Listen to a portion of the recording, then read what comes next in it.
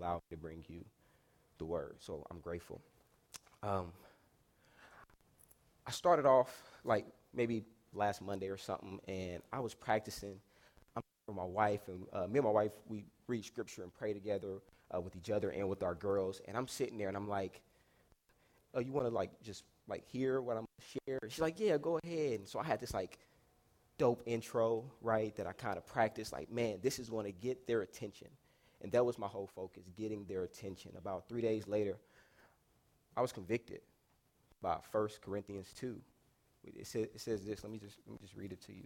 I said, man, I can't do that. I have to be me. I have to do what God would have me to do. And this is what Paul says. He says, "And I, when I came to you, brothers, did not come proclaiming to you the testimony of God with lofty speech or wisdom. For I decided to know nothing among you except Jesus Christ and him crucified." And that's where I want to be at. That's where I want to be. I don't want to claim to know nothing else in front of you guys right now but Jesus and him crucified. And the only thing that I know to do is to beg for your attention. That's it. I can't come up with clever ways to try to get your attention. All that I know that was real for me is to ask you, can you just spend this time with me? Just hear me out and examine whether this Jesus is who he say he is, or whether this whole gospel is foolishness, or is it the truth? Is it foolishness, or is it the truth? Let us pray.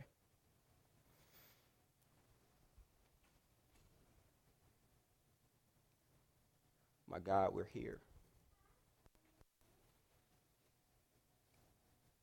We're here, Father. I'm here, Father. You're here. Your people is here. The church is here, God. And we need to hear a word from you. So, Father, would you speak through me in this time, Father? Here I am, Father. I'm yours, God. I'm yours, Father. May the words that are spoken give grace to the hearer, Father. You know that all that I desire, Father, is that their affections be stirred for you, God. That our affections be stirred, Father, towards you, Father. I can't save anyone, God. Only you can. So I just pray that your spirit would do the work, Father. It just captivates our minds, our heart, our soul, our body, God. Captivate us, my Lord. It's in Jesus' name I pray. Amen. You have a black Bible next to you. On page 973 is where we're going to come out of. The scripture is going to be Galatians 2:20. Galatians 2:20 on page 973. When you have it, say amen. That means a couple of y'all don't got it yet. I'm going to wait a couple more. Now, when you have it, say amen. Amen. We're going to leave some of you slackers behind to catch up. Here we go. Paul says this to the churches in Galatia.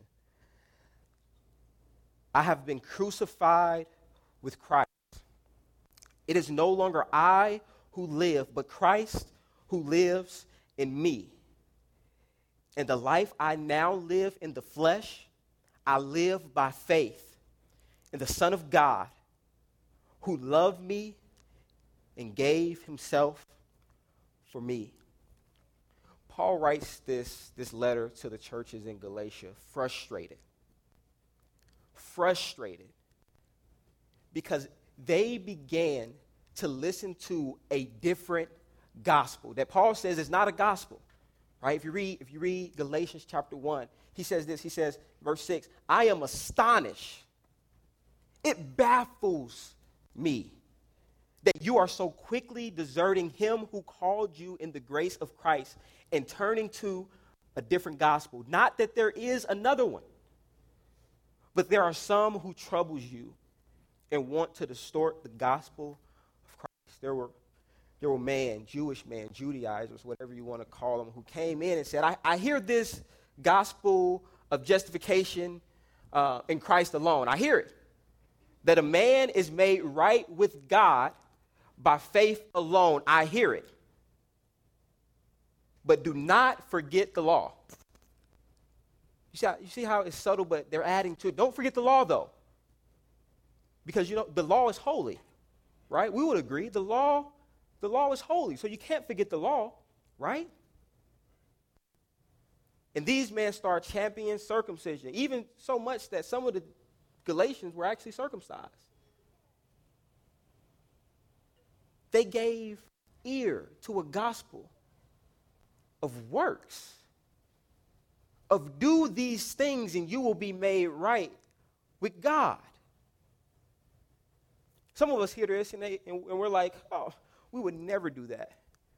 But I tell you, I have to push that down almost every week to not try to work my way. I'm going to get ahead of myself, but you know how, and I've heard this and I practice this a lot, you know how I know or I kind of gauge if a person really trusts and believes in the gospel, especially someone I'm in community with? This is when I know. Find yourself deep in sin. Find yourself struggling with sin. And I'm not talking about, oh, I just lied, I just cussed. I'm not talking about that. I'm talking about sins that you couldn't dare to even speak out your mouth. That's what I'm talking about. And then I see what their brother or sister does. Does he run from Christ or run to Christ? Because if he runs from, that brother doesn't understand the gospel. Doesn't understand the gospel. We run to Christ. Why? Because we are justified in him and in him alone, not by anything that we could do. Not by anything. I cannot keep the law. I cannot stop lying. And, I stopped lying, God. Am I good now? I stopped lusting, God. Am I good now? It's silly.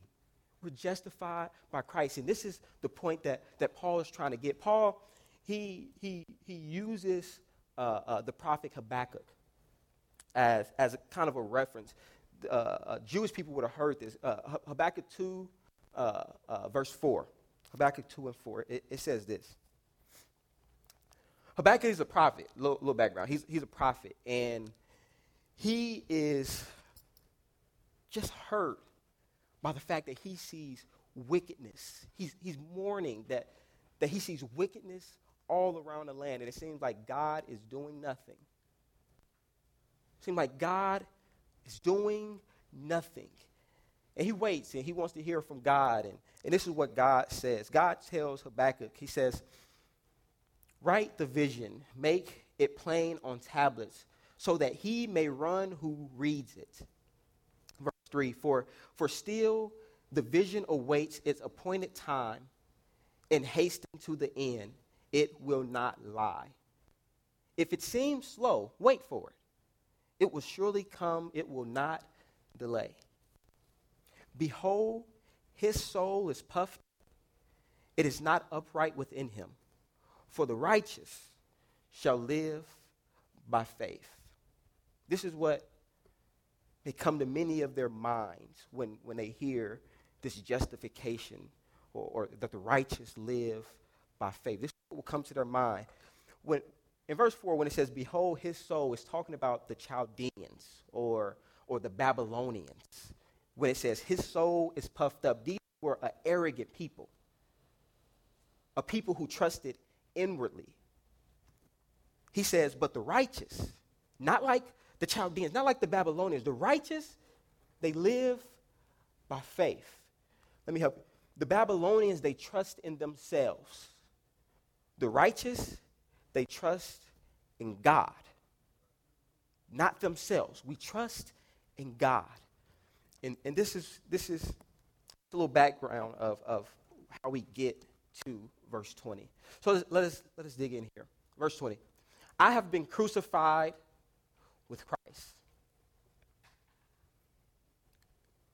When we talk about justification, before we try to get any understanding, let's understand this, that those who are in Christ are dead. We have died a death there with Christ. When he was on the cross, dead, he stood in my place, and my old nature was there with him. I am dead, crucified, done, dead with Christ. Paul is not saying that he was the man on the right. He's not saying that he died with Christ, he was the man on the left. Paul is in the sense it's like he sees a reality that's more real than the reality that we see, right? The reality of him being dead, it's a real reality, more real than us being alive. It's real. I died with Christ. It's true. And that's what Paul is saying. I am crucified with Christ. The King James Version say this, and I love it. It says, nevertheless, I live. You got these new school Bibles, they don't say that. They took out the nevertheless. I like the nevertheless, so we're going to keep the nevertheless. I live, right? It says, nevertheless, I live. This is beautiful because it goes to his point of this spiritual outlook that he has. I'm dead, but I live. I'm dead, but I live. What is this? I live. He's not talking about I live now. He's talking about this eternal life. That there is life after this. I'm dead, nevertheless I live. I live now, but I also live forever. Do we look at ourselves like that? When we come to Christ and when we think of the resurrection, do we look at ourselves like that, or do we think when we die, it's over? Part of the problem with the churches in Galatia was this. I assume they got numb to the message. Wanted to start adding stuff. You know how, I got a couple people like this at work. Should I call her out? She might hear the sermon. I'm not going to do it. I'm not going to say her name. I'm not going to say her name. Praise God. You know how people have jobs, and because they may feel like they're not doing nothing, they start adding stuff to it. I need to do something else, right? To make it seem, to make it seem to my brothers and my sisters. I'm going to say it now and I'm going to say it again. Christ did not die for who we pretend to be. Christ died for who we really are. We shouldn't have to come here with brothers and sisters and have to fake who we are, have to put on a front. If I'm broken, I'm broken. And that's how me and my wife have approached our relationship. There's no faking there. I'm a messed up dude. I know what she done. And homegirl, you know what I'm saying? And in that, we can see the gospel. Because in spite of our flaws, we love each other. We love each other. Christ did not die for who we pretend to be. He died for who we really are. My homegirl, she ain't doing nothing. I know she ain't doing nothing, but she pretend to work, don't she? Not knowing that her job is important. Just what they told you to do. Evidently, if they're going to keep paying you, just do what they told you to do. Your job is to sit there and count the paper clips. Praise God. It's an important job. And for us, it's faith and faith alone. We're justified by Christ alone. So he said, I've been crucified with Christ. Nevertheless, I live. I have eternal life. And it's real. I'm crucified, I'm dead, and I live. And then he says this. He says, it is no longer I who live, but it's Christ who live in me. This brother had to be irritating, right? Because, yes, he's writing to a church in Galatia, but I'm sure other people read it, right? And this was read out loud. I'm pretty sure other Jews heard it. Why are you still talking about this dead Jew? Why are you still mentioning a dead man? Not only are you mentioning him, you say that this dead man lives. not only lives, he lives in you. That's irritating, ain't it? So he's done talking about, okay. Michael Jackson, he's dead, right? How many of us still talk about Michael Jackson unless somebody admits? And he was the greatest of all times, right? His glory still fades. The grass withers, the flower fades. But the word of our Lord stands for Michael Jackson, okay? When Michael Jordan died, he's going to have his run. You know what I'm saying? We're going to talk about Jordan, have him in the greatest of all time, one of the GOATs. But it's going to fade. Prince, my mama loved Prince. It's going to fade. Alexander the Great. It's going to fade. Why is this guy not fading 2,000 years later and we still talking about him? And only talk about it, I stand here and proclaim Christ lives in me. Christ lives in you, Christian. It's irritating, but it's true. It's true. It's no longer I who live. It's Christ who lives in me. The good that I do, is it me? But it's Christ. It's Christ. The love that I show, is it me? It's Christ. Right? It's not I who live, but it's Christ who lives in me. He says this, in the life I now live in the flesh. So he takes it from spiritual into like mortal, like the life I now live right here in the flesh. Right now. This life right now that I live, he says this, I live by faith in the Son of God. My brother and my sister, is that how you live your life? By faith. This faith here, do you live your life by trusting in and looking to Jesus? I look to Jesus for wisdom. I live this life looking to Jesus for joy. I look to Jesus for patience. I trust in Jesus for salvation.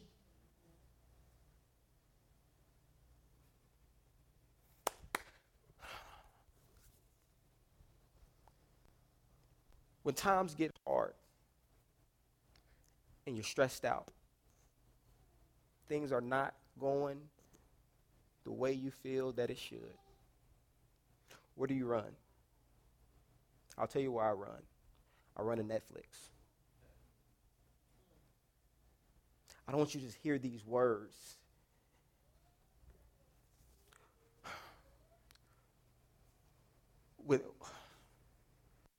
When I seem to just not be able to get it right, it seems like sin just continues to just knock me on the head, and I don't want it to, right? I don't want it to. When I feel unclean, right? When I feel undone, right?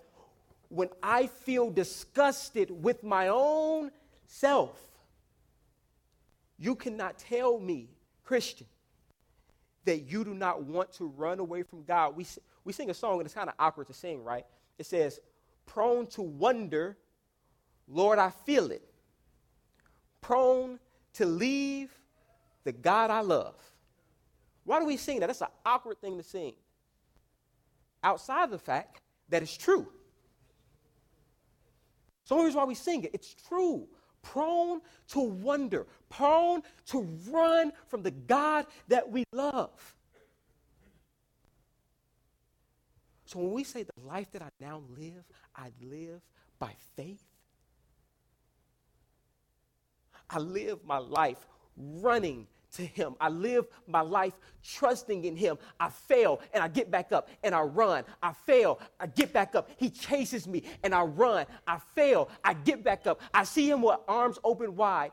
He embraces me. I fail again and I get back up and I run to him. And I never stop running to him. Never stop running to him. Do you know how many times I've came in this building wanting to stop running?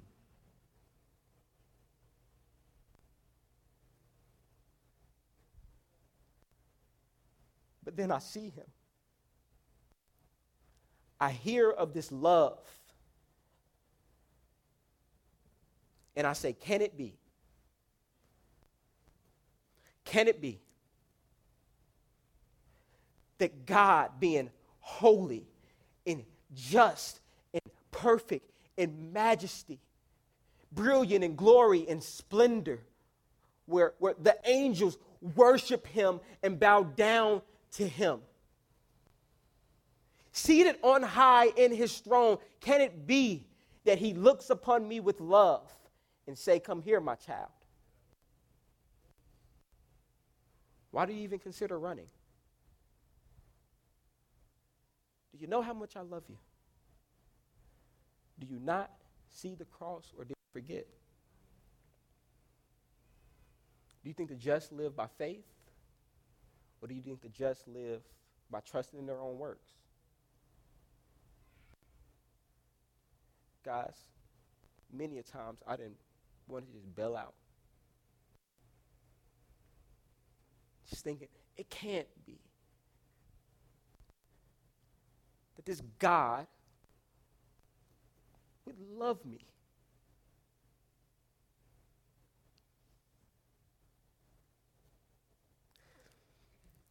I'm gonna say this. Because I think sometimes as Christians we can be a little just general. 16 or 17, and I'm going to use this transition to get into what Paul says next. 16 or 17.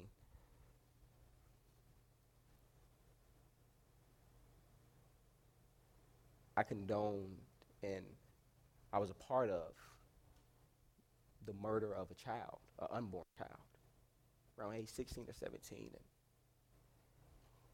have you ever had a sin that you just look back on and you like, I don't know about that. I don't know about that one. It's one of mine. It doesn't matter if I was in Christ or it doesn't matter. If you look back and it just makes you cringe. Just cringe. And that this God will love me.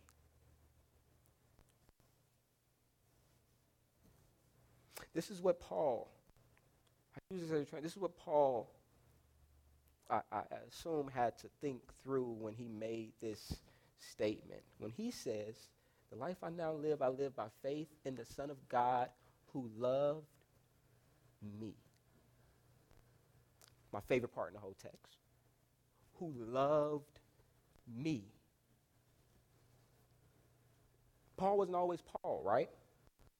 I mean, Saul, wasn't he? And what did he do? What did he do? Did he go into these Christian gatherings and tear apart wives from husbands and fathers from sons and grandmothers from grandchildren? Separating family. What did he do? Acts 7. What did he do? Is this the same Saul who at the least gave approval to the stoning of Stephen to death? That this man was stoned to death, and they laid the garments at whose feet? At Saul's. Wasn't he a blasphemer? This crucified Christ, this dead man is just that. He's just a dead man. That's it. He's nothing more. He's no Messiah. He's no king. He's not God. Isn't that that's Paul? Let's not just look at him as a character in Scripture. This is a human, like us. And this man, he loves me. He loves me. Me. Not the fake me. He loves me. I don't care where you are. I don't care what you've done. He loves you. You. Right now, God did not love the 16-year-old Tayshawn any less or any more than he loves the 25-year-old Tayshawn. He loves them equally. I didn't get myself together and earn more love from God. You got to get this. You don't earn more love from God. His love is the same. 16-year-old Tayshawn to 50 years old, his love would be the same.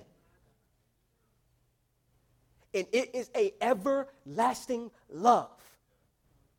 A love that endures. A love that is perfect. This is the justification that we have, that God justifies the sinner. God justifies the sinner. He loved me and he gave himself up for me. He gave himself up for me. I love how Paul uses me. Paul knows that he loves us and gave himself up for us. But just like the Galatians, how often do we forget that? Oh yeah, God can save him. God can forgive her. Paul knows that he died for us. No, that's true. But right now, I'm going to say he died for me. For me. Because I need to remember that. I need you to, when you reflect, remember that. He died for you. Gave him up. I want us to just behold the man on the cross. Just look at him. If you're a Christian, if you're not a Christian, it's the man on the cross. And ask yourself, why is he there? Why is he there? It's a man on the cross. Why is he there? Is he there because he committed some type of sin? Why is he there? I know why this man is there on the right. I know why he's there. He's a sinner. He's a malefactor. I know why this man on the left is there. He's a thief. I know why he's there. This other man. Can't quite put my finger on it. Why is he there? Oh, I see some words. It says, King of the Jews. I thought the Jews only had one king. That was God. Is he there because he claimed to be God? Well, is he? This man hung on the cross, you guys, so that we can be in relationship with God. He died on that cross because a relationship was broken, and he died to make us right with God. This man hanging on that cross. To other people, this is foolish, you guys, and we got to understand this.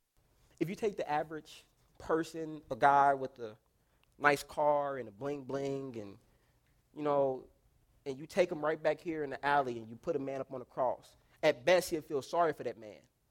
and be like, why y'all do my man's like that? Go ahead and get him down. That's horrible. And then you say, hey, that guy is God. Stop playing. Get the man down off the cross. Right?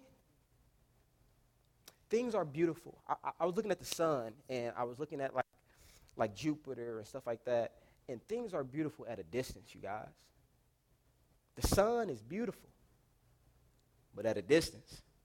The closer I get, the more it don't look so beautiful. It's starting to look a little sketchy, right? Starting to get a little afraid.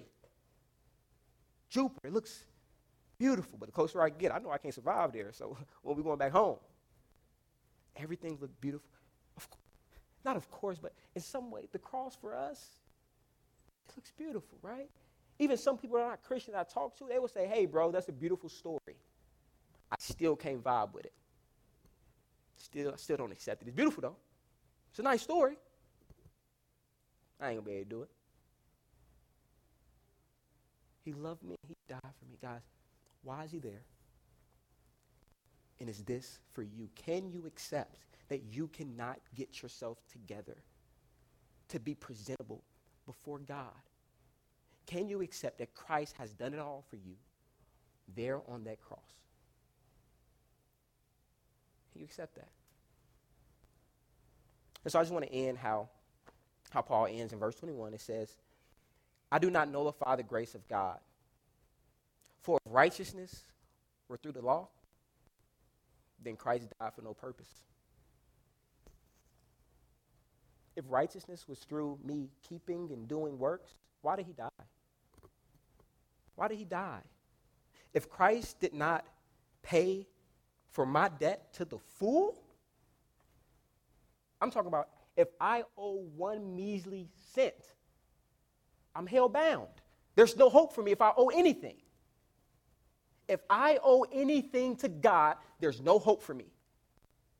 Christ paid our debt, and he paid it to the full. And we come to God trusting and knowing that. So if you're a Christian today, this is why we come. That's why we come to the table. His death, his body, the blood that was shed, it was for us. When we come to this table, we're saying we're going to proclaim it. We're going to proclaim it until he comes. You know how oftentimes we've done this part, and I said, well, I sinned this week. Should I take the bread? What is that doing? Is that trusting in him? Is that living by faith? Or is that looking inward, looking at what I've done? Because to be truthful, we all sin this week. Just some of us notice it. Some of it is like outwardly. Some of it is just like inward, and we don't know. And hear me, I'm not saying don't repent of our sins. I'm not saying that. What I'm saying is look to Jesus. That's all I want you to hear. Just look to Jesus. So let us pray, and then we'll come up and just take the bread and the cup. If you're not a Christian, we like to say here at Soma, it's just another meal, right? It does nothing for you. You don't have to take it. Just consider. Just consider the words that were spoken, and if this man that was God, I know you probably were waiting if he was God. I'm saying that he is God. God on this cross, did he do it for me? Let us pray. Father, I thank you. I thank you so much just for this opportunity just to share of your word.